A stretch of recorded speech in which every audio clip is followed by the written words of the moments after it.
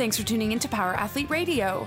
When Coach Mike Hill of Georgetown University came to work at the home of the Hoyas, the weight room was on the second floor of a random building. No drop rules and simplistic equipment was never perceived as a detriment, though. It was actually a point of pride, indicating that the success of the athletes was really a testament to the coaching and not the technology. Cut to 12 years later, and Mike is still finding ways to use the scientific method in his coaching. As former mentor to a very young Texas McQuilkin, Mike speaks to the qualities he looks for in his staff. Nonconformism is encouraged, boots and jeans optional. Mike is clearly passionate about connecting with his athletes, but he's also quite the curious cat. Hear how he's applying information construct theories to his own coaching philosophy. Yeah, it gets a little bit weird, but you know what? I fucking loved it. Here it is, episode 312.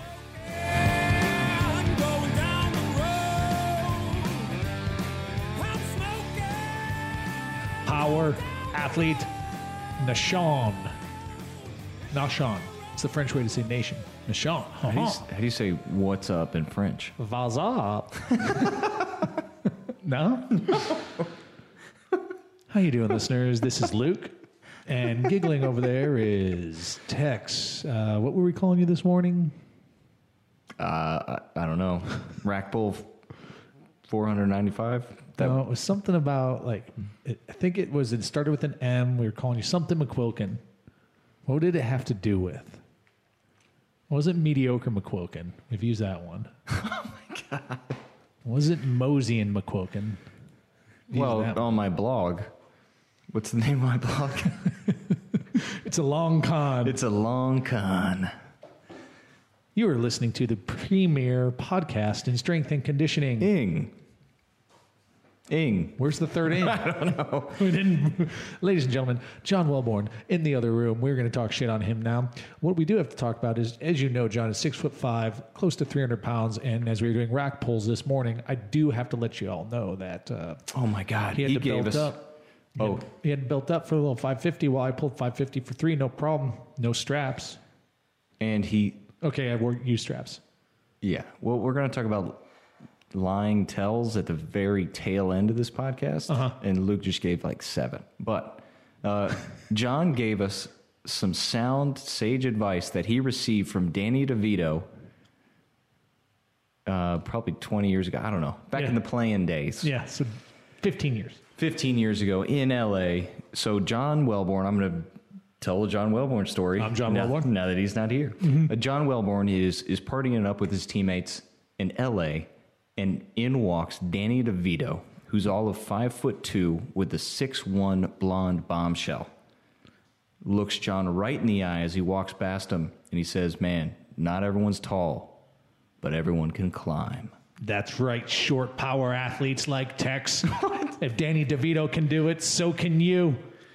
Right? Is that the moral of the story? No, I think he was foreshadowing for what you can do with Johnny Bod. Not all of you can be tall, but damn it, you can get jacked. Have you ever wanted to hang from a stalactite? Which one's the ceiling? There's stalactite and stalagmite, isn't it? I don't know. Keep going. Like Sylvester Stallone in Cliffhanger, I do believe there's a scene where he takes his gloves off and he's hanging onto a giant icicle with one hand, holding on to another person with the other hand. If you have I got the program for you. Ladies and gentlemen, it is beach body season. If you're looking for buns and guns and abs that just won't quit, well, I got the solution for you. We're in the fucking 1, 2, 3, 4, 5th month of Johnny Bod, right? Right. Is that correct, Tex?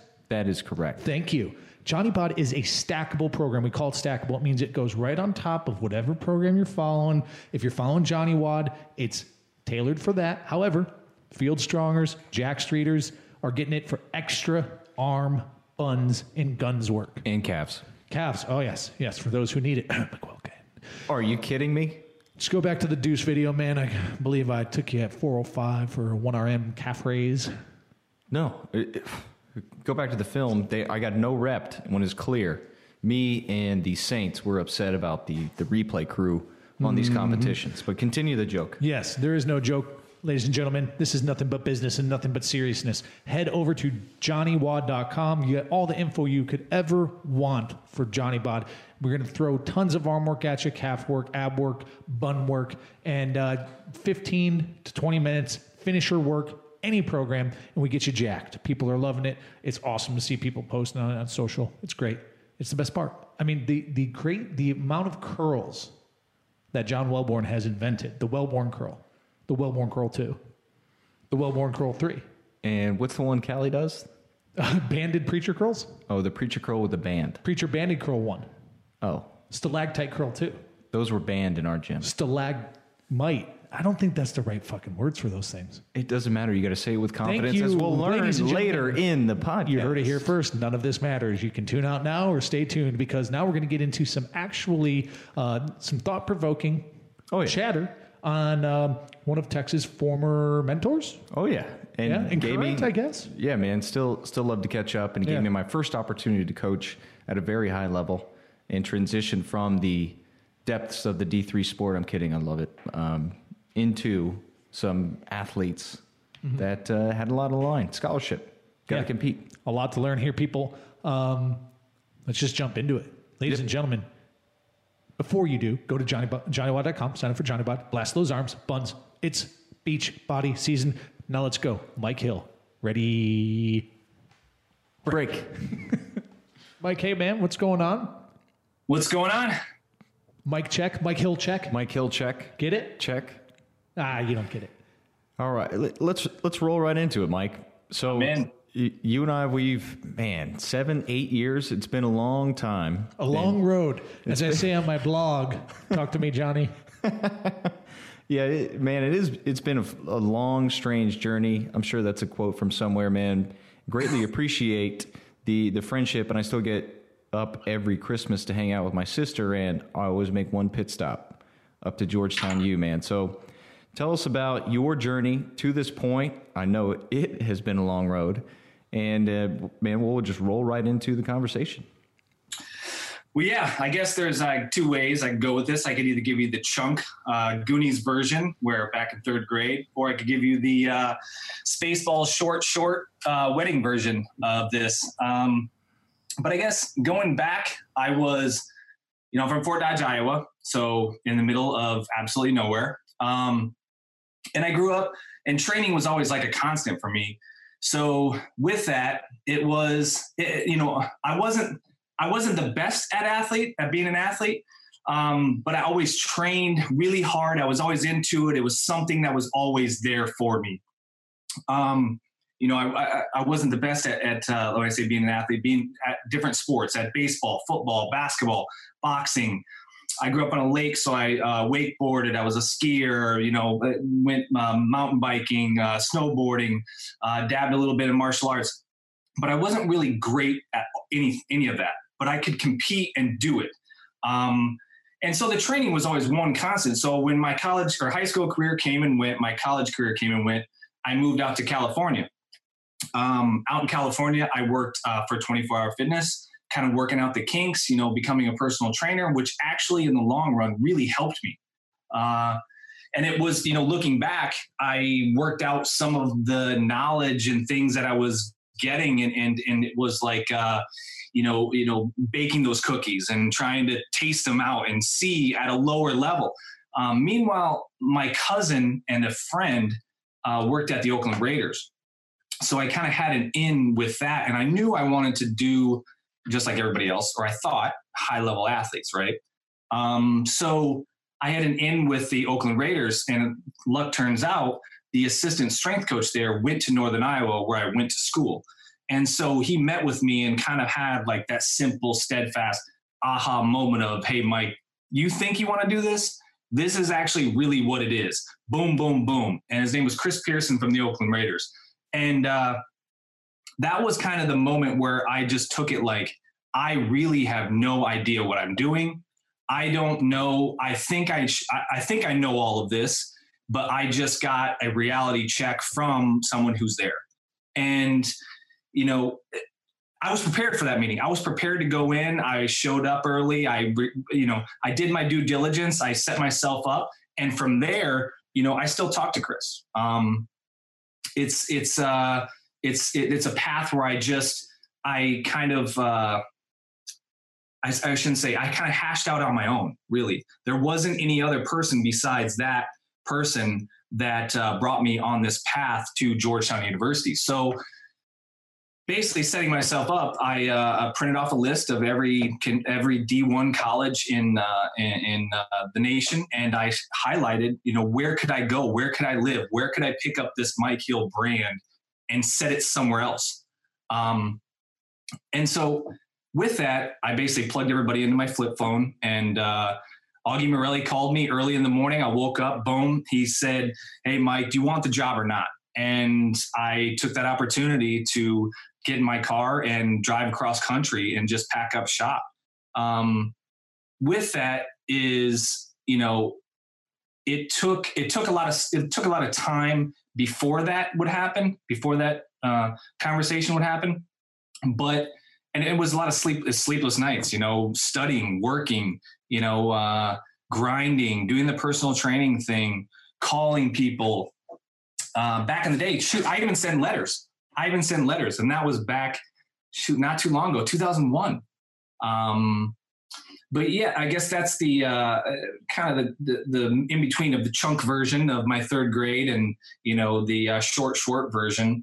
But getting here in 2004 was that guy, Augie Morelli, who gave me that chance, who took the t-shirt off his back, who called me out of the blue and didn't know me just knew me from my resume and the conversation that we had. That's what I'm trying to give back almost every day. Whereas that's how it introduced me to Chris. That's what, other people who's Dave Terry, who is here. And still people who email me, to this day, I'll email you back. I'll call you if you want to show up. If you want to learn from me, I'm not going to turn you away. That's not who I am. And if Augie was not like that, I wouldn't be here. And neither would Chris, and neither would Dave. So it's a kind of a long version of that. No, appreciate you recapping it, man. It's a common thread with a lot of folks we have on, just the humble beginnings, right? Yes. And whether it's slanging personal training to a bunch of donkeys at a 24-hour fitness. I don't know why I got a kick out of that one. But I think people take for granted the reps, right? And what each repetition, even if it doesn't seem valuable to you, what that compiles over time, right? In terms of your ability to refine your skill set. And as you said it, Mike, the Mike Hill brand. And that's a great way to put it, and reflecting it to our, bringing coaches up to speed on the seminar. Like there was that element of, okay, so first you start with kind of these cookie cutter approaches, but at the end of the day, you're going to have to develop your own brand, your own voice, your own approach, right? And that lends towards the authenticity that I think that athletes and clients can pull out of their coach. And if you can't do that, I think that it just makes it harder for you to make that connection.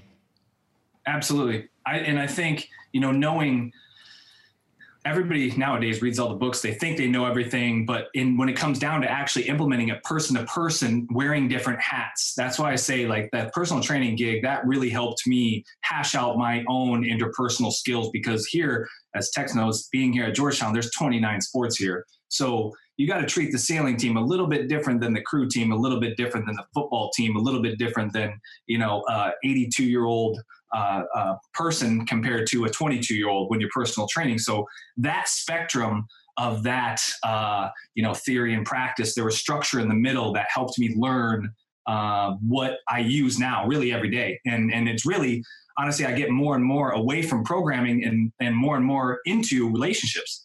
It's how you connect, what connects you to those kids, what connects you to that personal training client, that one person to person, and going back to that beginning rant of mine was the kids, they want to come in, they want to train the Chicago Bulls, but first you have to learn to train that one kid. And in order to get that football team to follow you, you got to make a connection with one person, then two people, then three people, and then 60 people. I think strength coaches nowadays, they just want to come in and they want to climb the ladder and be, the head strength coach of said football team. A lot of the journey, I mean, back in the old day, and we can say, right, 2004 is back in the old day in this industry. It's still moving fast, but there wasn't that formal university education, and now there is. So you have this fast track of specifically strength and conditioning, so they almost get ahead of the knowledge, but where do they lack in that application of it, right? So it's almost the application serves you quicker, faster, and puts you in a position to learn the information, I mean, as it's relevant to each individual. Yeah, absolutely. I think, when I, in that path was the first certification I got after graduating with health promotion, a minor in coaching was I graduated with a minor in coaching, but I didn't really know how to coach. I mean, it just was kind of showing you a few things and exposing you to a few things. Was my first was NASM, National Academy of Sports Medicine. That was my first training certification. Then the next one was coming from Chris Pearson was the NSCA. So I got my NSCA cert. And I mean, I studied my face off for that. That's what I mean with sleepless nights, going back, having my cousins quiz me, who I lived with and whatnot. Then after that was reading an array of books, everything. And I've forgotten it, but most of the stuff that I learned during that time period, because it wasn't useful to me at the time. Now I'm kind of retroactively going back and reading some of the stuff. I think that's what's lost a little bit. I think, kids, they just want the end goal and the outcome. And like Tech said, the application, they don't see I shouldn't call it the grind. They don't see the grind of the daily, strength coach, lifestyle. I mean, I've heard some stories, Augie and Fitz was a coach when you first got there, man. So explain that grind of what it used to be, right? 29 sports, and y'all had a small staff. So what were those early days like at G-Town? In that, what was the place on top of the hill? Yates? Yes. Oh. Well, when I first came here, most people wouldn't know it unless you came to Georgetown. But like what Coach Thompson and the Georgetown brand built with literally nothing is absolutely amazing. We had a weight room that existed on the second floor of the building next to me. I literally came in and said, bro, where's the weight room? And they were like, second floor. And I'm like, you have to be kidding me. There was a no drop rule. You could only do anything. You could only do stuff overhead in one section. The men's basketball weight room was down in a corner, and it was split up into 3 different parts. So you're telling me that Allen Iverson, Dikembe, Pat Ewing, Alonzo, all those greats lifted that place. Like, it is just amazing what Coach Thompson says is Georgetown was built on good human resources, good application, good coaching, good people. But I guess coming on the second floor was, I found out real quick, I got thrown to the wolves really again, where Augie was like, hey, you're here and you're ready to go. Are you ready to coach? Like, I need a guy who's going to hit the ground running, and basically threw me a whistle. And I was coaching football on that Sunday.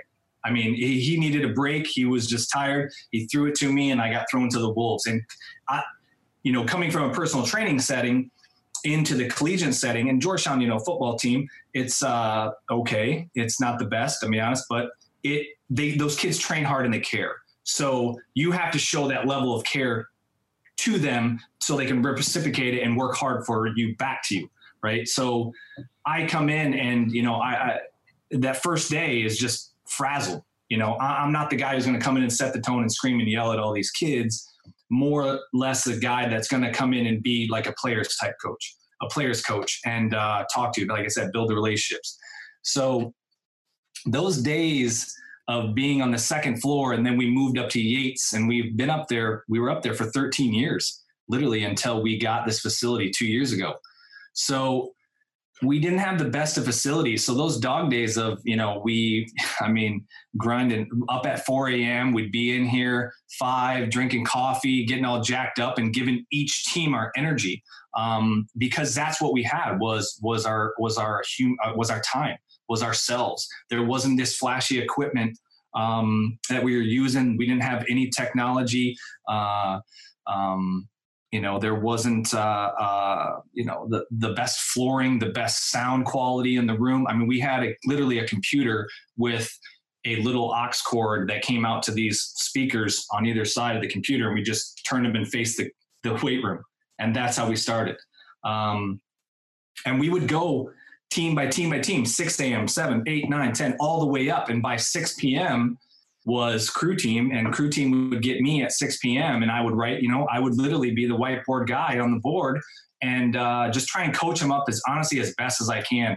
But I look back at that and I guess staying the grind, that presumes that you're hitting the guardrails going down the hill. But it took every ounce of energy to get you through that day. You needed to make sure that you were eating properly, sleeping, hydrated, all that, because by the half the day you'd be ruined. But yeah, I guess also there was some kind of crazy stories where Augie made you lift. Like, he's a Bill Starr guy, so he is a very heavy lifter. So he's like, if you do not do this, if you cannot show this or demonstrate this, then you're worthless to me. And so he put us real quick with Harrison and myself and with Fitz over at Maryland, they put us through some gruesome workouts, some buddy workouts. But so going back to those early grinding days, how big was the coaching crew? It was literally just me and another guy. So it's Augie. And then, and that's it. I was the first intern basically here. Going back there, and it sounds like it was just a little bit of like trial by fire out of necessity, right? And just triage really of a situation, trying to direct a better coaching effort into the sports teams. But did you all have any sort of like review criteria, like a monitoring process of one another to continue to develop in or hone in, or was it kind of just off the cuff, shoot from the hip, hey Mike, don't fucking do that again type deal? I mean, there's some simple rules. I mean, I shouldn't put this in stone. One was if you go to a bar, I mean, they were not Georgetown. They were not weight room specific. If you go to a bar and there's athletes in there, get the fuck out of there. Right. Fair enough. Yeah. Don't fucking touch the athletes. That was like number 2.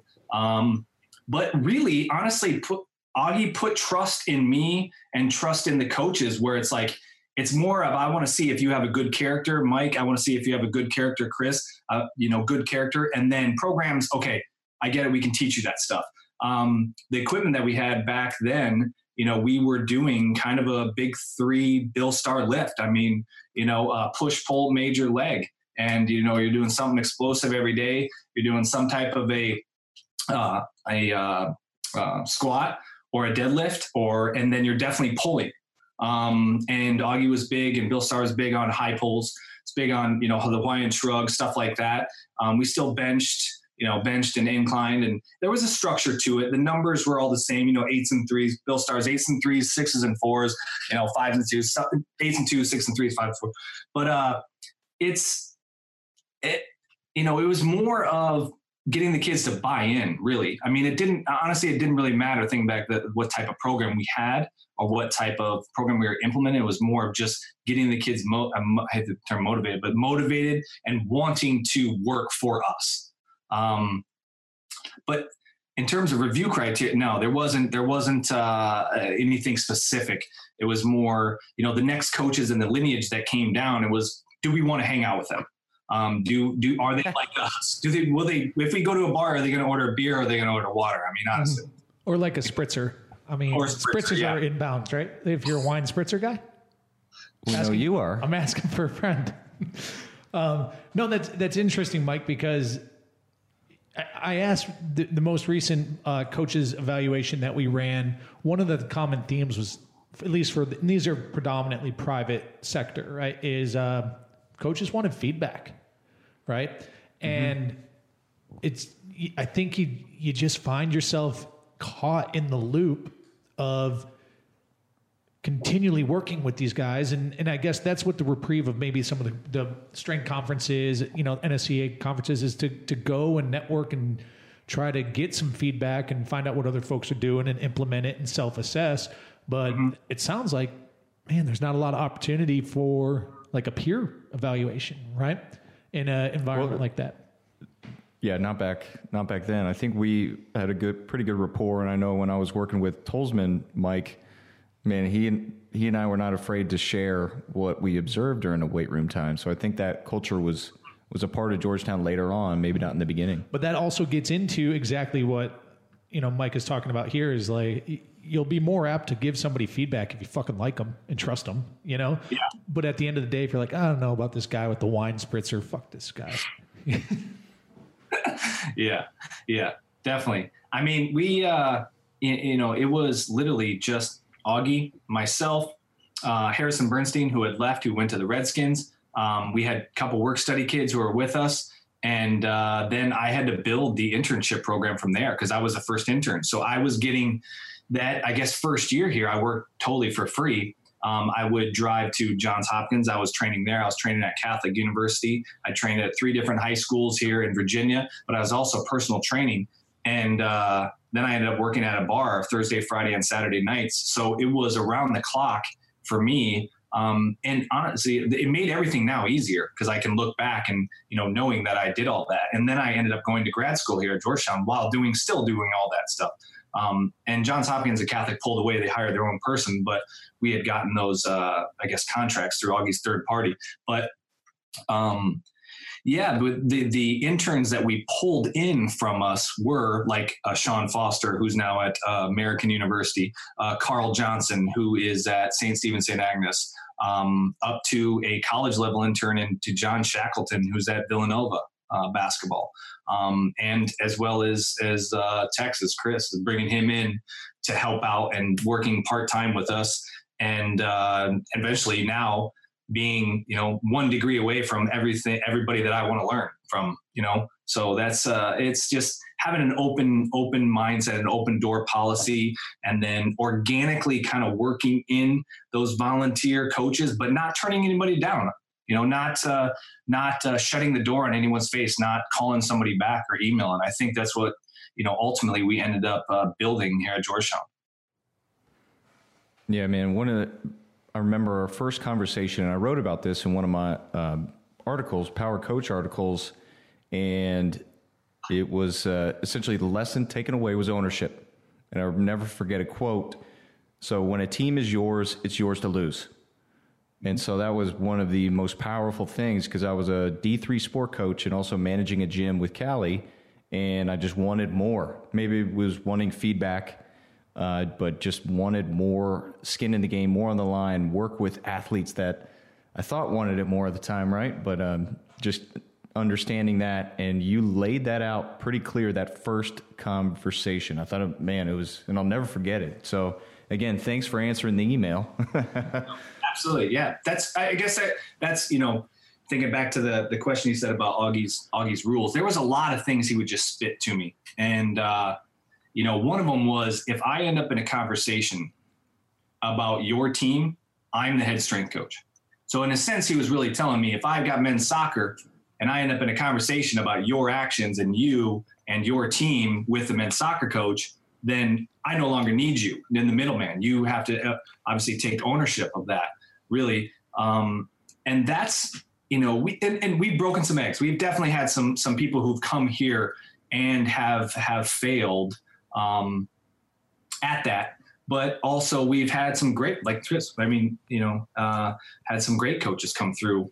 And I think that there's a lot of programs out there that don't do that enough, that don't give back. I mean, that don't help someone who wants to learn from them. Well, it's a lot of work it can be a lot of work. Yes. To bring someone on and mentor them and provide them guidance and feedback. But I think if you have, a set of principles and framework to operate off of, it's just kind of thinking out loud at times, Yeah. And that's not impossible. No, it's, now we are still, it's myself and Dave and Miguel, and then we have a part-time in Christina, and then we have a full-time internship program stipend of 4 interns. So there is 8 people. Then we have a college level program and a volunteer program that we still get some people from around the community to come in and help out. But it's not where we want it to be, but it's growing, and we're opening. The biggest thing is we have an open door policy. Like Chris said, he comes back, being an alum, he comes back all the time. But if someone were to just email me and say, hey, I'm coming through here, I'd like to work out, we're definitely not going to turn them down. And we've met some pretty great people through that. And yeah. So I know you're a big goal setter, and one of your most recent ones was creating your own board position. Was it NASM? Yes. Yeah. So creating your own board position at NASM. So talk to us about your goal setting process, man. And I mean, what else is out there? I guess how we did that was we put the head of the NASM on a plane from Asia to LA, and we planted Inception into his head. And he just kind of came up with that organically. But really what we did was, my NASM actually ran out. And so calling them, they weren't going to allow me to retake or re-up the certification. So I was, how do you get this? How do you, who can I appeal to? And the guy on the phone said, well, you appeal to the board. Well, okay. Right. So I set that out as, this is going to be my goal. I mean, I had goals as to be a board member of, a different organization, but I had talked to him or talked to the guy on the phone. I called the NASM, the guy who was actually the head of the board in Omaha, Nebraska. And then I set out to find as many members as I knew as possible. And so what I did was I found a member who was willing to talk to me. And it just so happens that member was the chair and was about to retire. And so I made a good rapport with him, got introduced to a few different people, and it took a long time. I still had to take the NASM test over again, which in turn helped me with being on the board because I understood the test. I understood the exam. I just had read the book cover to cover again now for the third time. And so when I got on there, I had fresh new ideas for that. But it was a slow, meticulous process that played out very well. And, I guess, just like a lot of things, like I had my vision board, my professional goals and whatnot. If you write it down and you go for it and you look at it, you can see it every day. Like, honestly, it's going to happen if you're thinking about it. And that was one goal where I was like, hey, these guys took away my certification. I've had it for 13 years. You know what? I mean, I shouldn't say this, but fuck this. I'm going after that. And I actually wrote it down. I went after that. It's still sitting right here, written down. And I wrote down every board member's number on here. And now I'm at the bottom highlighted. So now I look at that for the next year, which is actually, it's turned out to be a great thing because it is a big organization. They are changing. And I kind of pride myself on that where I set that out. But that's kind of with a lot of the other goals, like to get this job, to pass the first NASM exam, to pass the NSCA exam, other things. So, yeah. Yeah, man. And with our first conversation, a big part of that was getting the CSCS because it was a necessary component. And I was, again, coming from a sport coach and CrossFit coach background. So that was the first hurdle. And essentially it was, same guidance you're doing here. Write it down and fucking study your ass off. Yeah. I was thinking about this the other day. I still think about the first conversation. I actually went back and I had the email that you had given me. And there was a few spelling errors. I'm not going to lie. What? But it's I remember that day. It was up in Yates. I think I had a cutoff shirt, cutoff sweatpants, and some sandals on. I don't know. And real professional, yeah. I definitely was all over the place that day. But I honestly do remember you coming in, sitting down, and and I was like, oh shit, this Chris is very serious. He really is wanting to do this. And I remember coming back and getting an email from you literally 2 hours later and reading it saying, hey, thank you, Mike, for this. And I would like to do this. And so, yeah, it just worked out. It worked out from there. But it goes back to being willing and being open to that and not shutting anybody off, as you never know what door that's going to open. So. Yeah, it was about the same time as getting on the opportunity to help out with the CrossFit football seminars. Yes. So I was diving into this strength and conditioning, this performance-based education, and then seeing how it was kind of packaged, delivered, and taught with some personality from Luke over here. And man, I don't know. Then Georgetown became the opportunity to fucking teach with style, right? Find my own voice, get a team, right? When a team is yours, it's yours to lose. And how do you get the women's crew team engaged in, I don't know, freaking power cleans, wherever the hell we're working on, by, you know, I don't know, just being silly and having fun. Yeah, you got it. Because honestly, like what you just said, having fun, like that's, you know, these I mean, I work at, being the director at Georgetown, I work with just men's basketball here, but I've worked with every team. And so men's basketball, they're here for one specific goal. They're trying to get to the NBA. We're trying to win games. There's other teams here that are trying to do that, but at a lower level. Some of them are just here literally to go to school and have fun. And so they want to train. And honestly, those are the kids that give back the most, are the kids that you engage, you make better. And it's not like they're going to move mountains and move tons of weight around, but you're just making them feel better, their experience better, having fun. And, you know, that's what a lot of sports and play is about, really. It's not all this glamorous trying to get to these, Instagram likes and whatever, and just taking photos of yourself and whatnot. It's about the human to human, really, contact of making somebody better and helping somebody out. Let's get into the basketball, man. I remember you talked about Augie saying that Power Clean got marked off his program, so he would program jumping with weights. They call it, yeah. It was, I forgot what it's called. Like, something. Yeah, barbell jumps with weights. Yeah. So how has training the basketball team evolved over the past, 15 years? So when I first came here, being in 2004, they were in the other room, and then going up to Yates Fieldhouse. And Fitz was the original one who did that at Maryland, who had to change it because Gary Williams didn't like the pulls from the floor, didn't like the power cleans, didn't like his stuff. He just wanted to make him look good and whatnot, but they obviously won a national championship. So apparently he knows what he's doing, I guess, whatever. But back in the day, it was more of a Bill Starr-ish program where, we were putting some serious weight through those kids.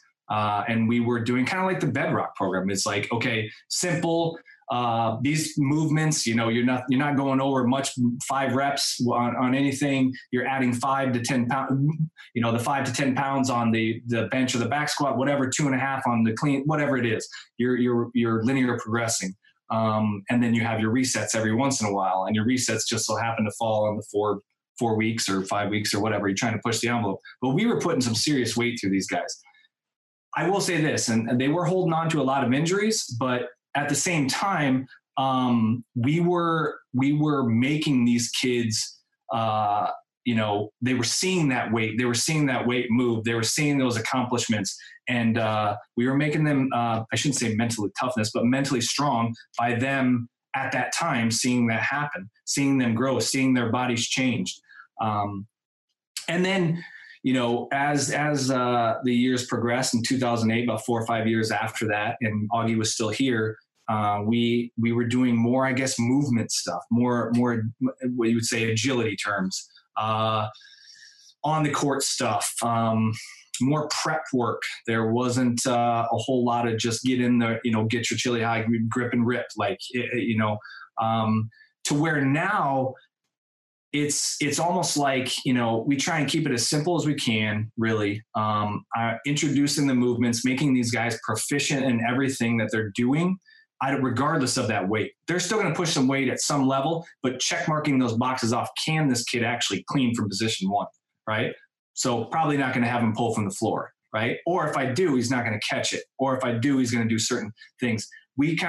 My program is, I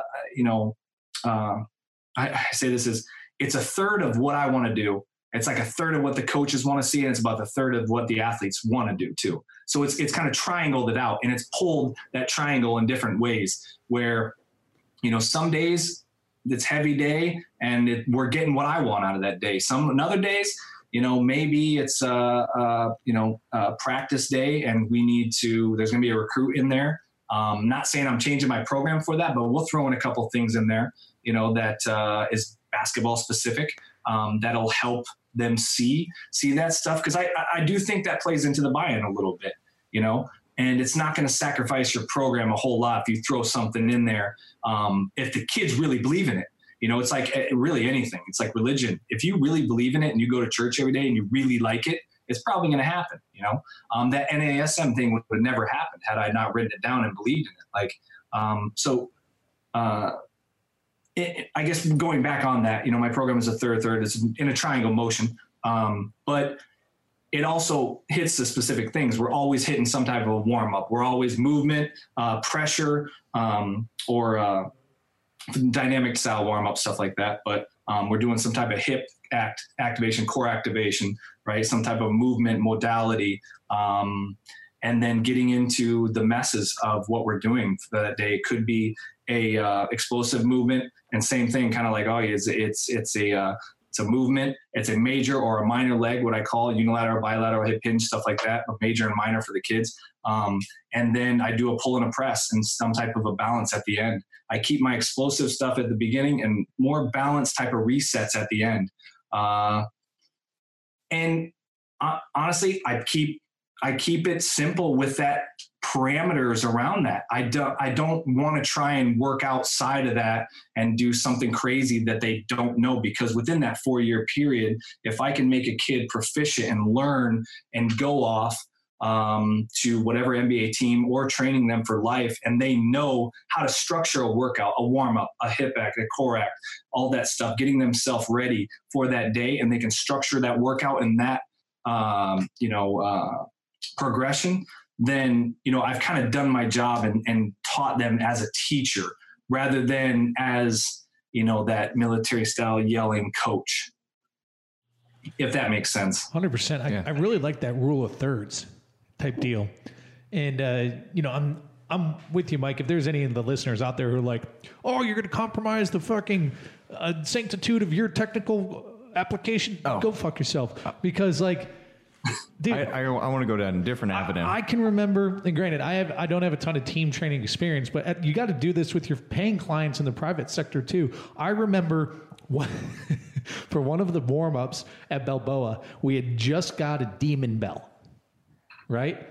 And on the fucking radio, I would put on weird voodoo seance music, and everybody had to shuffle around the demon bell and do weird movements and fucking dances to the demon bell. You were really bored there. Dude, you have no clue. And great people. It's nothing against people, but at the end of the day, what the fuck was I doing? But people, they had a fucking blast. You know what I mean? We're throwing in fucking tag for general pop, right? I think my favorite one I stole from Balboa days to throw in at the DuPont was the circle dance. So one person runs into the middle of a circle and does some crazy random dance move, and everybody does it for 10 seconds, and then you just next guy, flying in and next out. gal, next guy, next gal. Yeah. Yeah. Getting your chili hot. Speaking of that, Tex, we talk a lot about that stuff, and I know you guys in your program stuff and your online stuff, you talk about the warm up prep, but every single day. So I use these little basketball charts and write them up and down, whatever. But this is how many warm-ups we actually have during a year. So awesome. This is for our listeners. He's holding probably it's about a stack of 20 grand here. What is that? Yeah. There's probably 300 and something warm-ups in this, right? So, but each day that I try and throw in and teach them something a little bit different. It's the same yet different, And I literally am meticulous about writing things down, writing the conditioning that we're doing for that day, how many reps, and I go as far as, if I pull one of these out, I go as far as putting guys on the line and writing their names. So this particular day, Grayson was at the far end, George was in the middle, and Josh was at the far end. So those 3 points, everybody can fill in, because if you don't do that, you'll have those clicks that'll move over this side and they'll always be warming up next to each other. So that goes into the weird vibrational stuff and friendships and relationships and things and breaking them up. I may pick all 3 seniors. I may pick all 3 big men. I may pick 3 dudes that are standing in the corner, fucking off. Like, hey, you 3, you know what? Boom, boom, boom. You guys are there right underneath the basket. We also do, when everybody thinks like doing linear warm up, whatever, I do floor, wall, and then court. And I also split the court up into half court, full court, or we go sideways. So I try and incorporate different, and they always want to do the floor warm up. They always want to lay down on the floor, do the kicks, leg kicks, whatever, on the ground, do the hip stuff on the ground, and then get up and then do some dynamic, more movement stuff. But I break it up every day so it's not so monotonous. And I say that as like what you guys had preached and what we've talked about was every single day. If you don't think a warm up can actually make you better, like that's what I mean by on the workout, like the warm up. Each day I'm teaching them like, okay, here's a blue pad. All it says up there for warm up is mobility, blue pad. I can teach you 10 things just to use with that blue pad, right? What I mean by hip activation is like, okay, when they see a little band that goes around their ankles, okay, how do I do that? If it says band hips standing, okay, an athlete's just standing there. What can you do with that band? Floor, what can you do with it on the floor? Moving, what can you do with that moving? So I give them in those subcategories are basically A, B, and C. And I give them 3 choices. So going back to the rule of 3 is really there's 3 things that I can really pick out of each one of those areas, out of each one of those subcategories. And that kind of goes to, each one of my, what are my movements, just like you guys. Are you going to squat today? Are you going to step up? Are you going to lunge? And maybe throw in a deadlift there. There's 4, maybe someday, right? Maybe some sumo, whatever it is, and just keep it simple, keep your parameters simple, and just focus on the little details in the application. And that goes to the workouts. So this is like my program. So same thing is just, these are every single day. These are my lesson plans. You can go back and look. This was lift day 89. You can go look at where those guys were at each rack. The warm-up I used, the quote that I had on the board, the music that we listened to that day was Little Baby. I'm not sure who that guy is, but apparently he's pretty good because the lift rating was at a 4.5, so out of 5. But I'm I guess, meticulous in all those little things that I'm more, like I told Ron on his podcast, and what Augie, unbeknownst to kind of unknowingly told me was it's not about the program that you're writing. It's about the whole entire program that you're actually running, right? So it's more lowercase the program to the uppercase the program. Like, who is this? How can Mike Hill make you better? How, is it just the actual, WOD that you're doing for that day? Is that the program that's going to make you better? Or is it this person that can actually take that program, decipher it, break it down, show you how to do it, make you feel good while you're doing it. And then when you leave, you feel like you want to come back and do more. That's kind of a roundabout way of how we run the program. Well, and I think what's great to hear is just how perceptive you are in identifying these patterns. And perhaps it's in reflecting across like this diligent note-taking and record retention program you have. I'm impressed. But recognizing the pattern, leveraging that pattern as a baseline, applying a variance, and determining if it hits like the desired outcome, specifically with respect to like the social component you were talking about with clicks. Okay, this pattern is forming during warm-ups. All the bigs are all of a sudden creating this click. Well, let's see what happens when we disrupt that. Let's reflect. Was it valuable? Should we consider doing it again? Did it totally implode? Did it implode because of something I did, they did? And I think that reflection process, monitoring, and even just identifying these patterns, man, I don't know that a lot of coaches do that with intent. Maybe it is just kind of an instinctive thing we do. We start to recognize it, but I don't think people tend to want to just like stray from the pattern or the norm or the habit, whatever you want to call it. And I think that as you stray, there's value in that gap between what could be and what should be. Yeah. Like, so I guess I'm pulling this out. This is actually Coach Ewing's workout. Coach Ewing comes and works out 3 days a week. But so like the coach, the typical strength coach, when you see him in the college level and actually the professional level too, is they have a laminated program. Like, hey, this is what we're doing for the day. They're looking at it and they're carrying around this laminated program. I mean, when you say like diligent note taking, stuff like that, like I set myself up for this whole lift. Usually it's the night before most of the time. It's already set up, but writing out their programs by hand for basketball, like I don't print off their cards. Like I'm twitching things and manipulating it daily, really. But I set that up. I write it all down during the lift. There is no phones. There's nothing being recorded. I'm not writing anything down. These are more pre and then post after action reports as I go and reflect. How did this work out? What went wrong? What went right? Writing things down so I reflect on it, which I don't think a lot of strength coaches do. I rate my workout. Like that's with Lil Baby was a 4.5 out of 5. So something must have went right. I'm very critical, I guess, of myself too. It's like, did that workout go bad? Tell yourself that. And honestly, tell coach that. Like when Coach Ewing asked me like, hey, Mike, how was the workout? Honestly, coach, it was terrible. I give it about a 2 out of 5, right? I'm going to be honest with you, because every time you're not going to have a slam jam workout where you're having a lot of success. And honestly, I'm not saying that as I'm trying to redline these kids every time, because I really want them fatigued, but feeling better about themselves and wanting to come back for more. I'm not trying to, keep them out of this room. I'm trying to encourage them to come in and stay there.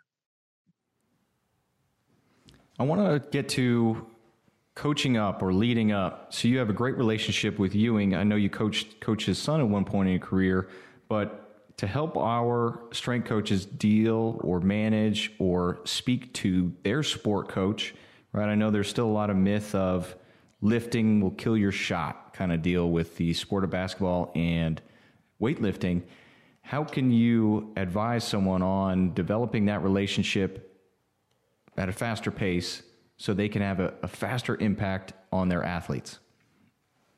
I guess a short Spaceballs answer, the short version is communication really is, but also too, most of the time when you see those that don't work, equation wise, it's not equal. It's a sport coach that's demanding too much, and it's a strength coach who's demanding too much. It's like foreign relations. You got to give something. Somebody's got to give somewhere. You got to give, you got to take, you got to show, you got to communicate, you got to get on their level for at least a little bit. And then maybe put your foot in that door and say, hey, wait a minute, let me try this. Or do what they want and just bring them in, bat that cat around a little bit, bring them in a little bit. And then all of a sudden just show them, like completely flip the script on them. And be like, hey, you know what? We have been doing power cleans for the past 4 years, right? Unbeknownst to anybody else, is we're writing them down as a different thing, and the athletes are getting better for it. I really do. Obviously, there's a lack of communication in the world, but I think it is just understanding that coach, letting that coach first hear, listening to them, so you're hearing them out, and then showing them what you can do and earning their trust slowly. I don't think it happens. I guess now in the age of strength coaches and football, or football strength coaches, going at these, bouncing around to these jobs, they got to come in and slam, make a huge impact, and they're following these coaches around. But honestly, it's more of you opening up. It's more of the coach opening up and getting on the same level. So it'd come down to really communication. I guess now going the other direction, and you've managed a lot of coaches underneath you that have been through Georgetown and moved on to other universities or awesome high schools. Talk about how you effectively deliver criticism to your coaches that you work with, work out with, and sometimes grab a beer with. I guess it can come in many forms, from a text message to just I guess one thing I don't do is, unless there's a immediate need for it, I'm not going to give it to them, one, in front of the athlete, in front of the sport coach, or in front of the whole team in general. I'm not going to yell at some kid or some coach and undress him. That's not the way it is. Like, Augie didn't do that to me, and I wouldn't do that to anybody else. So first, I would be professional about it. If I didn't agree with something, come in, challenge them, ask them why they didn't do it. I've never really been in that situation where I've had a screaming match back and forth about somebody's program or how they're handling a team. It's always been a good, friendly relationship. There's been suggestions that I've said, hey, do you think about doing this? Think about doing this? But honestly, everybody's program is different. Everybody's coach is different. That's what I guess Georgetown is kind of built on, is you taking that ownership of that team, me giving you kind of the parameters and not failing, that structure, that theory, and you're just kind of working your way down that middle of that. But yeah, there's never been, honestly, if it came to that, then there's a real problem. There's a real problem. So. Is that a thing? Is that like that type of in-your-face disagreement a thing in other universities? I mean, I guess it's got to be, right? Yeah, a little. Just breadth of personality. There's definitely a few schools out there that, will more of undressing coaches or subordinates underneath them in front of athletes, which, if when Chris was here, if I didn't agree with something and I came up to him and yelled him in front of the crew team, that would kind of downgrade his coaching to them, where we're trying to build that up. And honestly, I think, like when I came in here, I didn't have the best experience. I didn't know everything. I didn't, and so how Augie empowered me to believe in what I knew and what I was applying. I think there's so many ways to skin that cat. There's so many ways to get to that end goal. If somebody here really believes in that program, really believes in the direction that they're going, I'm more likely I'm going to push them in that direction rather than push them down. And, like Chris referenced that earlier about how on his resume, it was CrossFit football, and certain things that did have a CSCS. That to some coaches would have turned off. For me, it was, okay, I want to learn. I want to learn this. I don't know a whole lot about it, right? I'm, open to any style of training. And if Chris is open to learning, then yes, let's do this. Let's see what you can do. And his program, looking back, was drastically different than anyone else's. And that's one thing I liked, was he broke the mold. I don't want a coach that's going to come in here and do everything I say and copy my programs, because that's my way of teaching.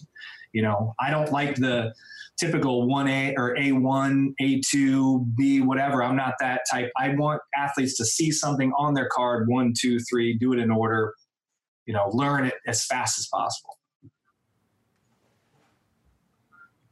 Look at you, Tex. I'm taking some notes. No, I'm talking about just when you were a young whippersnapper, willing to learn. Now you're just up here on your ivory tower telling everybody how it is. Yeah. Well, I'll tell you, I'll share this. I got a talking to. Mike gave me a talking to. Are you telling me how it is? No, I'll tell you. You have to say about the time that Mike told me how it was with old Ricky Free. And I guess when you were in season, Mike, and I was taking over those ladies lax conditioning sessions. Yeah. And whatever the hell they were doing, I still think is stupid. But they were like diving across the line. I'm like, no, finish on your feet. You got to turn around and do something else or do something athletic. And they dive across the line to, I don't know, demonstrate effort. And I just called them out. No. So I had to sit down and get a talking to from Mike, from Ricky. And I don't know, got to sit on the bench for those sessions for a while. So hang on, Mike, what happened now? You know what he's talking about? So there we were. It was a Wednesday. I believe, Luke, the weather was in our nation's capital, 78 degrees, humidity at 32%. Yes, great podcast weather. This is helping. Sounds like you, could have recorded a podcast on that. So I guess, with that, specific was for a team, what they had was instead of at the end of gassers or working out or whatever, to, the slow athletes or the athletes who weren't as conditioned, to show effort at the end of the line was, if you're not coming in at that 35-second mark or whatever the time was, diving for something. Because in lacrosse, they don't dive. They don't, they actually avoid contact at all costs, right? So was to show them that they could give that effort and lay themselves out. And I wasn't there that day, but just coming in to and Chris was filling in, was that happened. And I'm not sure what the situation was, what Chris had said, or the turning, whatever, was, again, he believed in that. And coach believed in that. And so basically had to just sat down and talked about it, whatever. And it basically went back to I just kept on coaching, and Chris kept on doing whatsoever. It wasn't like a crazy, big deal or anything, but sport coaches, they get really possessive on certain things, certain aspects, certain tests. And I think you're seeing that change now. Honestly, you're seeing that stuff change where, the old gasser, the old suicide is being broken down. Same thing with the military, the old 2-mile run test, stuff like that. That's being broken down where, finally their sport coaches are starting to learn the language. They're starting to learn the things where that's something that we had to give and take. Like I remember being women's basketball when I first came here, strength coach, and basically the coach just wanted just kill him, just Mike, just kill him, just condition and whatever. And I'm like, if we killed him, pretty much what they'd lock us up and throw away the key. Like that's what we're trying to do here, right? I mean, I don't know, but had to take that in a way of where the perception of that was, yes, they were tired. They were, for her terms, being killed. I actually made a presentation that said, what are we doing here? Like, what are we doing here? And it had some guy vomiting. Like, is that what we're trying to do? We're trying to make every kid vomit? Like, that doesn't make sense to me. But 15 years ago, 10 years ago, that was still, coaches still believed in that. And the older coaches, they hold on to that stuff. They hold on to that thought of, this is what, just like in your book, this is what we grew up doing. And so you're going to do this because it worked for us. Type of mentality. And nobody ever questioned that stuff. So half chicken, half turkey, whatever. Man. And I mean, going back to the old McQuilkin deal about opening his big yapper, but I mean, realistic scenario, in evaluation of that, I guess you take a little bit of time, place, and manner, right? Was that the right time, place, and manner to make the objection? Probably, well, obviously not. It wasn't well received. But I think that as sport coach and even as a strength coach, and this gets outside of like any sort of paradigm where you're in a team environment, is the fact of the matter is, I guess I've been toying with the term emotional equity. Like you hadn't earned, like you haven't put in the time to be able to effectively communicate that point, regardless if it was valid or not. Like I think you and I would find more valid to like, well, let's start to build the habits of game time. If you're not diving in the sport, why would it's going to become a habit. But bridging the gap, Mike, what you're talking about in terms of connection and relationship, like, I think each individual kind of has their own price, right? Maybe it's the amount of give and take that you have is what determines how valuable your opinion is. Maybe it is the credentials on the tail end of your name or your email signature. Maybe it's how much you've given to them or how much you've conceded to them. But like all of these things go back to this monitoring process that I got to give you props for, Mike, is like, if you're not trying these things and evaluating them, then you're never going to kind of develop that flow of how you're going to build a relationship where there is a meaningful opportunity for you to impose positive change on a team if the sport coach is the gatekeeper, right? Yes. And you can build that analog into any other team environment, whether it's, at the workplace or in the family. If people aren't going to trust you, if it's not the right time or place, no matter how valuable your info is or feedback is, fuck off. They're not going to listen. Yeah. I can't remember how many times did you work with them prior to that? I took it too far. Cause we were teaching wall drill and I was showing them I took it as teaching sessions again, probably taking my football reps way too far. And then the final teaching moment when we're hitting the conditioning at the end was not in line with, because they may have had a shoot around or some practice next, but head coach was there and he maybe only heard that final piece. Mm-hmm. I don't remember 100. But at the end of yeah. I understand the purpose behind the culture. Like, okay, it's, it's finishing.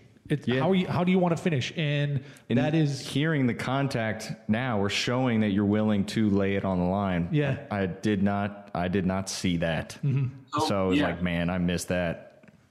Mike, now I'm like, oh, you're rewarding the slow kids. You're rewarding the fat kids. You know what I mean? Coming in at, God bless the 33s that are coming in super fast. But I mean, any of those drills, that's what it was like, like the football kid who can't do the 110s in a certain amount of time. Like, okay, well, you don't give him the parameter of that time and he can't make it, for 20 of in a row or even 5 in a row, or even 1. It's like, how can you scale that to make that equal to him? Or just don't do it at all with them, I guess with that, you're seeing coaches and specifically, I guess with football too, is like with conditioning, they're just hammering these drills into these teams and kids that shouldn't be doing that in the first place. I mean, in my opinion, I guess, but there's different positions on the field that need different training. So, making everyone put on a level playing field, just in football specifically, isn't appropriate. Just, I guess, in lacrosse, it's like making your goalie do a conditioning drill. I'm not sure I would honestly try and feed my goalie as much food as possible. I mean, and get the goalie as fat as possible, right? So they can cover up the goal, right? I mean, that would make more sense. And then just make them, I don't know, maybe that's the only video games that they need to play is to get their hand-eye coordination. They're the only player that should be playing video games. I don't know.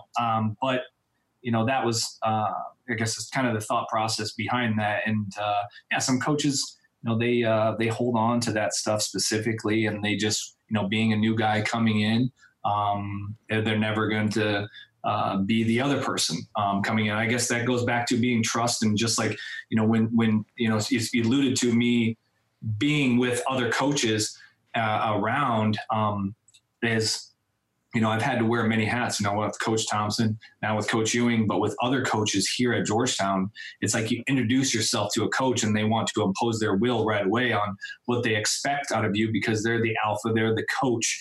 And we as a strength coach or sports performance coach work for them. It's like, okay, I've been presented with those sequences multiple of times. And it just, for me, going back to the question too, it's just listening to them, communicating, hearing them out first. That's what they want to do. They want to get that out. They want to get that to you. And then you do whatever you want with it and digest it and spit it out and feed it to their athletes. And eventually earn trust and the opportunity to give feedback. The long con, McQuilkin. What do you know about the long con? What do I know? I'm only long cons. Listen, it's not a long con if you don't act fast enough to make it happen quickly. I think you're confusing that. You just mosey with all of your cons that could be short cons, but you mosey. Well, on my blog, it's a long driveway. It's a long con. It's a long con. Yes, that's the name of my blog. I got it. Boom. It's a tagline for your blog. No, that's the name of... Your blog is Talk to Me, Johnny. No, like my blog.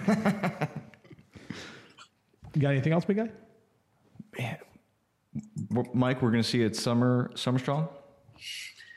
Yeah. Are you guys, are you going to the CSCCA? Oh, yeah. Yeah, I'll see you then. Not me. Yeah. I'm a fake coach. Yeah. Well, I guess quick note. I know Mike Hill's book club. It's a big deal. And you mentioned vibrations earlier.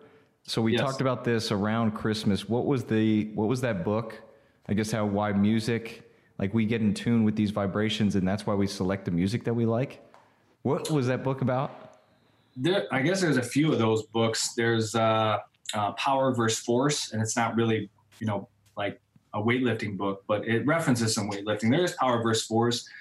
There's, I guess, the Theory of Everything book. I mean, there's a lot of those and you're seeing it now come out where people are talking about the vibration and the frequency of people, and the fact that words were just made up to hide that vibration and frequency from people. It goes back to that gazelle and that lion. They're not communicating. They're actually feeling and hearing and listening for those vibrations and that frequency. When they get up in the morning, they're not talking to each other. Humans are a little bit like Laura Zara says from Summer Strong, was humans are unpredictable. They start talking and they don't really tell what they're actually feeling or actually want to say. They're, lying. That's why you say the truth will set you free. All those books now, kind of the Hills Book Club, I went through, beforehand what I was reading, all strength conditioning stuff, and then I'd go into a phase of military, then I'd go into a phase of that type of stuff. That just happened to be kind of a phase that I had went through of frequency and vibration. But there is a lot, like, I guess going back to our Georgetown basketball stuff and our training is like, if you picture a Georgetown basketball workout in here, it's not like we're listening to Little Baby every single day. That may needed that. Sometimes they may need to be set straight where Neil Diamond or someone else is like, that's the music we need to listen to for that day so they can shut off that mechanism, all go back into themselves and focus on the task at hand.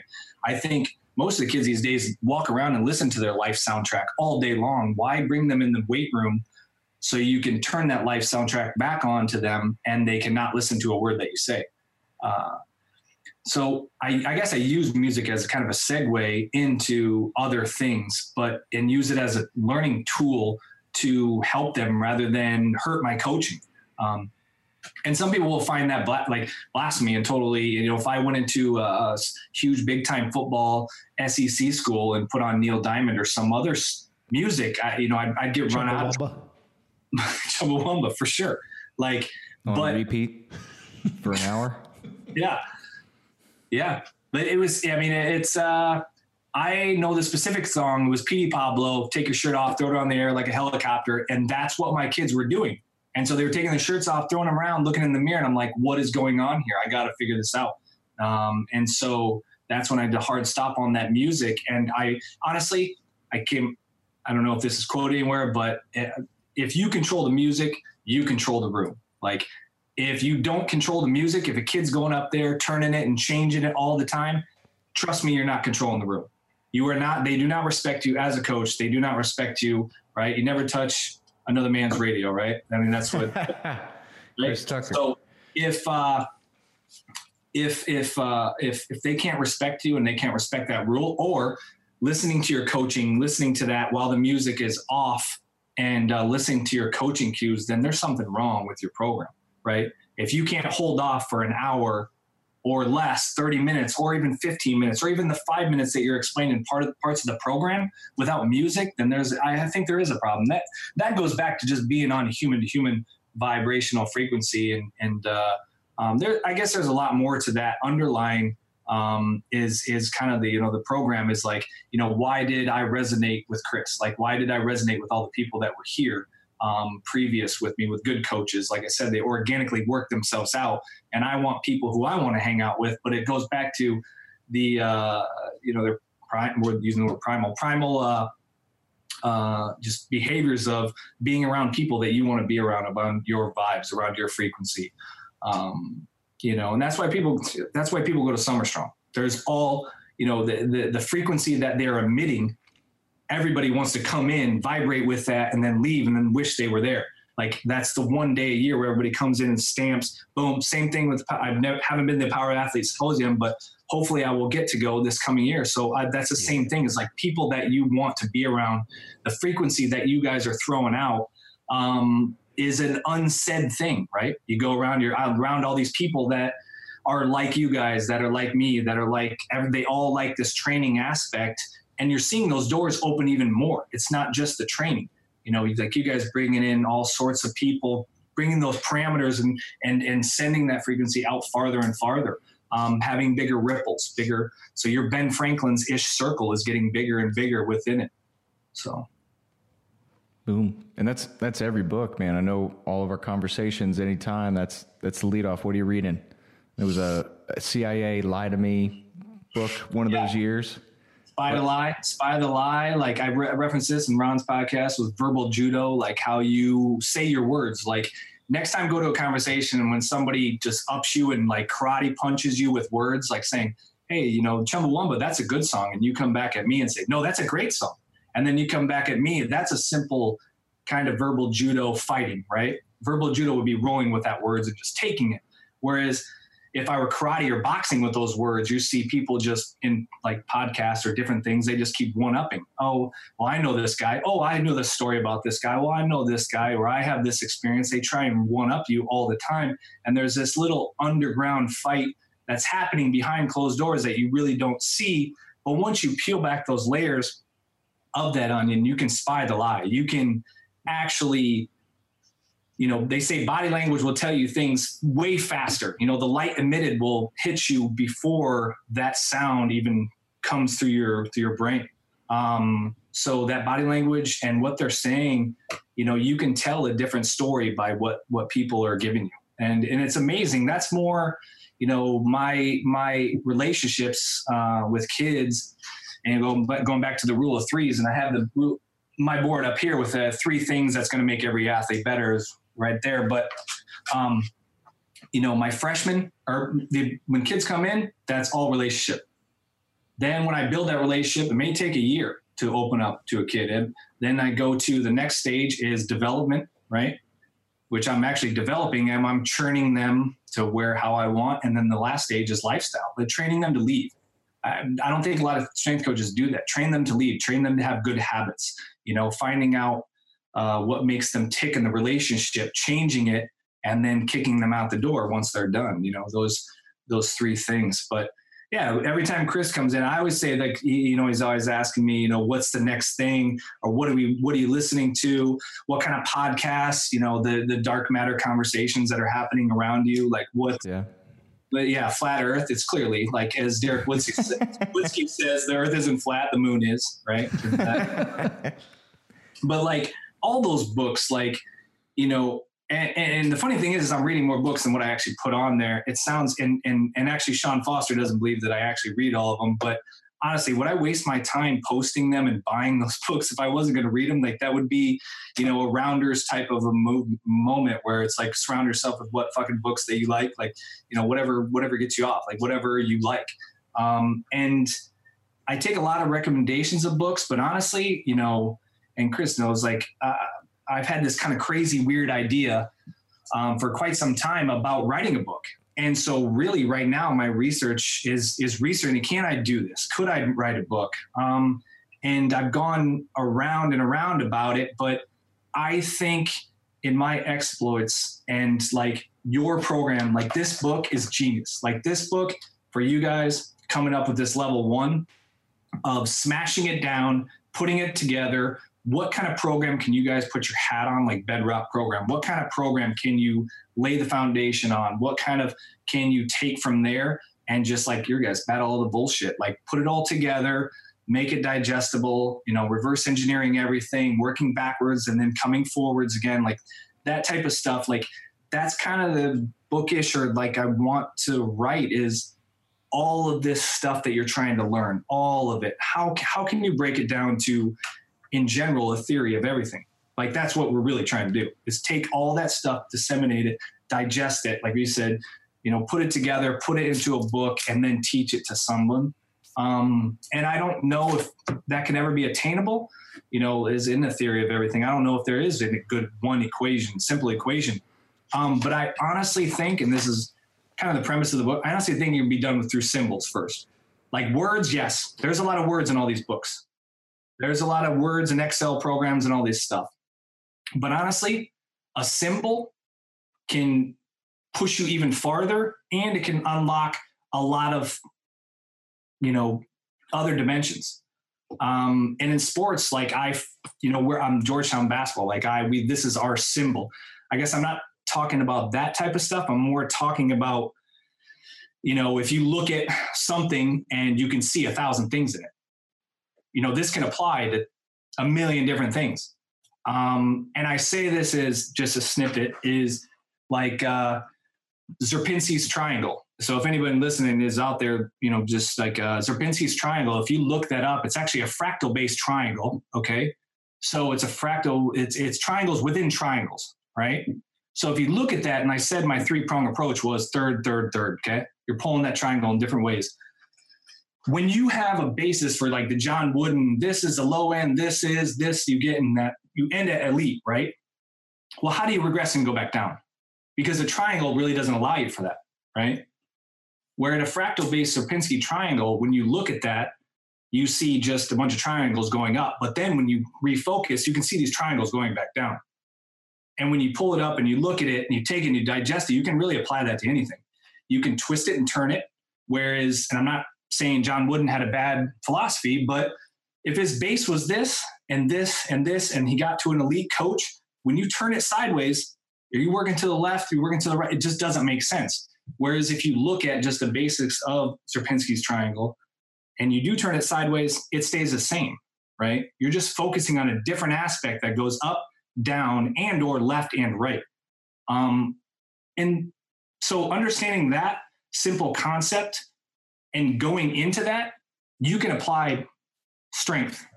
You work your way up, you work your way lateral, left and right. But once you get to the top and you're crushing whatever program that is for, I guess for your guys' sake, for you guys' program, your guys' bedrock, you work your way up, whatnot, Jack Street, whatever, you go through and you get to this, which is, elite level, high level athlete training, whatever, very specific. Well, how do you go back down? Well, you tilt it, you turn, maybe you flip it upside down, maybe you regress back down and you end up back at bedrock, right? But how do you apply that to someone, or how in like less than no words, how do you apply that? Or how do you teach that?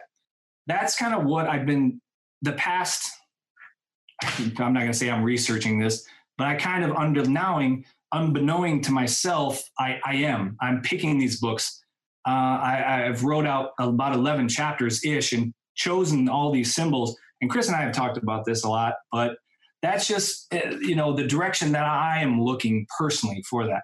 And there's many other ones, you can keep it, nutrition, for example. If you understand plus, minus, and equals, you understand nutrition, right? So you eat too much, you're going to get fat. If you're not eating enough, you're going to, get skinny. If you're maintaining, that's the same thing as our 3 program. You're either a leaner, gainer, maintainer, one of the 3, right? These kids want to know, they want to be put into a bucket when they come here, what they know is simple, right? They don't want to know my keto, my this, whatever, low carb, whatever. Okay, I'm going to start simple. If you understand plus, minus, and equals, you're a leaner, gainer, maintainer. All right, we're going to work from there. Do you understand this? Yes. All right, let's move on, right? Kind of that work backwards, kind of what you guys, taking it, figuring out what this simple aspect is, what I can teach, what I can learn, and then working, re-engineering, reverse engineering, working back. And so most of those are the books that I'm reading, I guess right now, and going back long. Sorry to drag that out for quite some time, but I do get passionate about that, because I do think there's a lot of, like you guys say, the battle and the bullshit out there, right? So, there's strength coaches out there that are reading all of these books, all this shit, all these numbers and percentages and all this stuff. But at the end of the day, they don't know how to pull a kid up and bring him back down. They just know how to get through this program and then type in another equation with another new number and get it. And again, I'm not discrediting any of that. I'm just saying, I think there is, for me, how my brain works. If I understood that simple symbol from there, then I could go through and understand 1,000 different things out of that.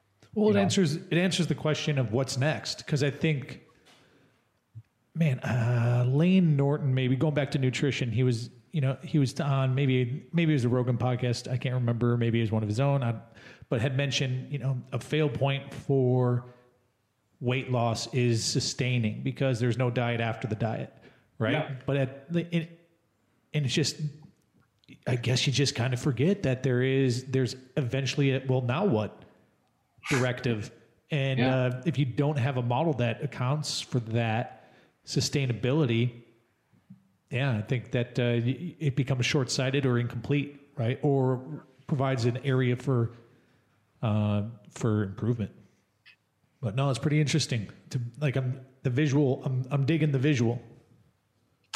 Yeah, that's what. So most people, when they look, like your guys is, most people can't see this, but I've been drinking from the Power Athlete Cup and the Wade's Army Cup. So plugging that, but also too, I don't bow to any sponsors, but I've got Power Athlete shirt on. But, when you guys look at this symbol, like what you created, like this is a great symbol. So when people see this, they see the skull, they see the crack, they know instantly. You don't have to read anything. You look at that, this is what these guys are about. This is what they're trying to do. They're vibrating on my frequency. They understand me. You can go and have these other quirky conversations on the outside, but at the end of the day, we still are friends. We still understand. And that's what you want to attach yourself with. And I shouldn't say it's branding per se, because that's it is a brand, but also it isn't. It's a yin and yang type of thing where it's like, and if you understand the yin and yang symbol, there's many, many articles written about that stuff. You got to strengthen, you got to have recovery. Like if you understand both of those, you can apply that to a lot of different symbols. That's, every time Chris and I come back, those are the good conversations that we have. Because, he, like I said earlier, like he's 1 degree away from everybody that I want to talk to and I want to learn from, but he's actually learning from them. So when he comes back, I ask him more questions than he asks me, really. It's good stuff. Oh yeah. Spread the knowledge. For sure. Man, so many. I took a lot of notes. I think one of the biggest ones that I want to highlight, I guess, as we're wrapping up, you train them to leave. Man, that's just a solid note that I don't hear often enough. And there, believe it or not, there's a hell of a lot more 4-year strength coaches in the industry or lifetime coaches, right? So then just the one and dones, but train them to leave, prepare them for that moment in which you are not there. I actually had a note written down here. I don't know, Luke, you got married last summer, right? Yeah. I was going to, at Summer Strong 11, say this. I hope Jen Widerstream is going to be there. But when she wrapped up her presentation, I was going to stand up and if she asked if there was any questions, and I was going to write, yes, would you go to Luke Summers' wedding with Tex McQuilkin? And I'll put her on the spot and see if she could actually go to the wedding. So I had this written down, and I honestly figured out. But she has a presentation this year. I don't think so, right? She doesn't? I don't know. I'm not sure, but yeah, I remember having that fucking talk. That's my mission, Tex. This is it right here. So you're talking about the thing, because I knew you're going to bring up the NASM thing. Yeah. This is written down. We are getting you a date. Yeah, okay. I'll put it on my vision board. I did technically ask her. So, Luke, you're going to have to get married again. No, that's all right. You guys can come to the whatever anniversary dinner. What are you supposed to do? I don't know. Hey, you should come to our wedding. That's what I'm talking about. Hey, yeah. Oh, man, that was fucking awesome. What a great, more antics. Ladies and gentlemen, if you're not going to Summer Strong, shame on you. Shame. We're going to be there. Mike's going to be there. Absolutely. You want to get jiggy? You want to talk fucking wild shapes that represent everything in a perpetual motion of improvement? Well, I mean, everything is everything. Mike Hill. Mike Hill's the guy. But Mike, did you read Psycho-Cybernetics, or did you just hand that off Christina? I have not. Christina got it before me. I took a quick break. I'm reading The Way of the Knife right now. And it's the military book. And I just read before that. Well, I read your book in between that, but To the Last Breath is a Georgetown physics professor that set out to climb every mountain and surf every ocean. But those two books, I took a little break from the frequency and vibration. I think I was wigging my wife out a little bit too much, trying to get her to change what music she listens to and all that stuff. But yeah. Oh, that's great. Well, thanks again, Mike. Yeah, man. Appreciate the time as always. And if these ladies and gentlemen, our 5, 6, 7 listeners, my parents, my aunt and uncle, if they want to reach out and track you down, what's a great way to get in contact with you, or just keep their finger on your pulse through social? Yeah, I guess I have my Instagram at license_2_Hill. It's public now, so I've kind of went full retard on that. But then I have my Twitter at license_TO_Hill. But those are the only, I guess, 2 things that I have, plus my email, my Georgetown email. You can look it up at guhoyas.com. But other than that, if you respond to me, I'm definitely going to respond back. So try and hold on to that. Take advantage, people. If you're out there, you need some guidance, battle-tested bro, Mike Hill, everybody. Thanks again, man. Thanks, Mike. Thank you. See you in a couple weeks. Now it's time for you to empower your performance. Okay, so I'm going to play a little of the offline, online conversation that Mike was having with the fellas after the podcast concluded. He's talking specifically in this about Power Athlete Radio, and he's also talking about the Power Athlete Methodology Training Manual. And we were super flattered by some of the things that he was saying, and I just couldn't help but put it out there. Yeah, are we tooting our own horn? Absolutely. Can you technically fast forward through this? Definitely. But I hope you give it a listen.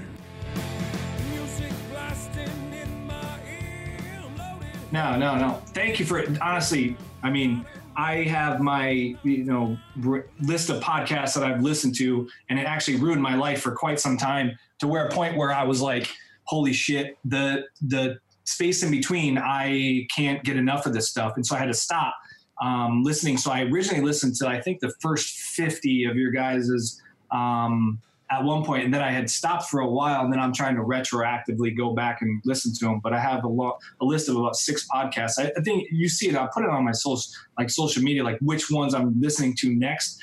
But like the stuff, honestly, the stuff and the reach that you guys from podcasts, the early ones, where it was kind of like you guys,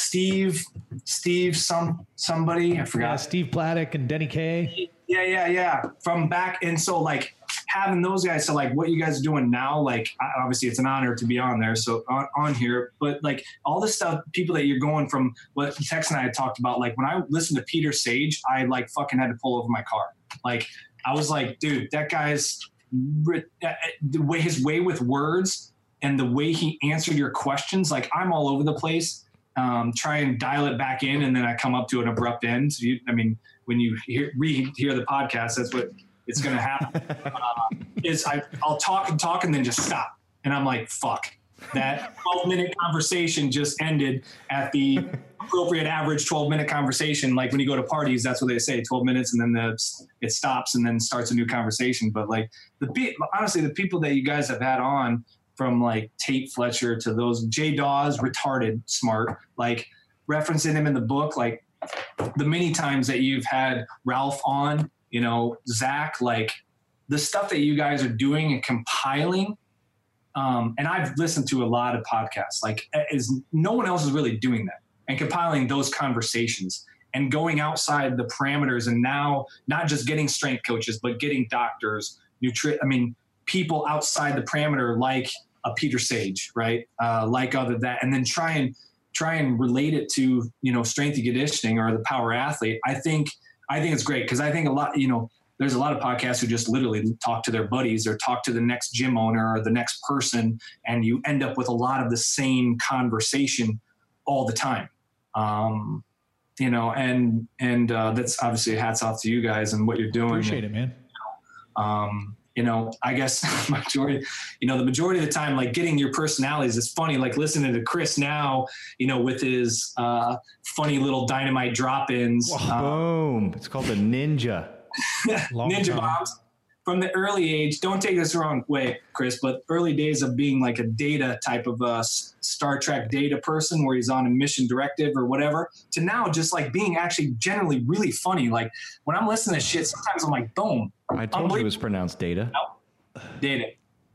Data was a character on Star Trek. And then obviously, Luke, you keeping it together, being the party pleaser, coming out, everybody wants to, you kind of keep it rolling with all the questions and taking it in a different direction that you would, and then hearing obviously John's experiences and relating, because he obviously knows fucking everybody in the world. Yeah. He's trained everybody in the world. Apparently Danny DeVito, as we just learned for the first time this morning. So really unbelievable. Never heard that one.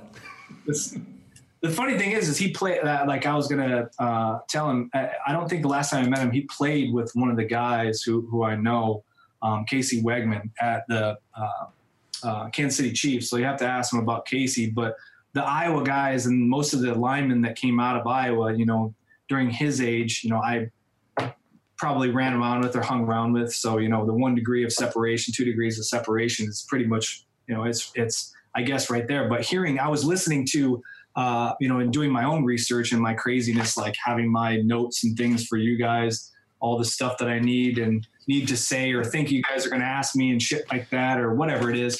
I was listening to his Jay Ferruggia podcast just earlier, and just hearing just the little things and a lot of stuff that he's done and how he's trying to pull it all together. And I think, honestly, I told Texas, like the book that you guys, but I think it's great. Like starting with this book, hitting with it, getting it out there, throwing it out there. And honestly, I can't wait for level 2. I actually read this book from really cover to cover when I first got it. And then I went back through it and put little sticky notes, and every time there was a little zinger in there, I just circled it and wrote message like what is that? Don't be a menace to society while drinking the gin and juice in your hood when that guy comes around and hits the little bell. But like here, as it receives most attention when building strength programs, I just boom, message, just wrote it in there. Like for me, a way to disseminate like what is being said, how you guys are saying it, like is totally different than a normal academic book. And I think that's your guys' way of like connecting with those people and bringing them in. And like you said, making it more digestible for them rather than it just straight lines. Like when I first read it, I read it cover to cover straight. I mean, straight. It wasn't a stop like, boom, I'm putting this book down and it's going to stay down there. It's a normal textbook. It was obviously 10 chapters. You can read it real quick. You can go back in, you can dive back, you can reference different things.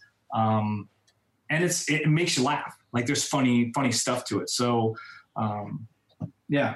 That's why I had to put it. I reread it again and highlighted everything and went through it again and put it on the book club because I figured that like Tex said, you were going to ask me some questions about that. But well, appreciate it, man. It's a good feedback. Yeah. You heard it here first, folks. A podcast that was so good it quote ruined his life. I want to see that on the iTunes review.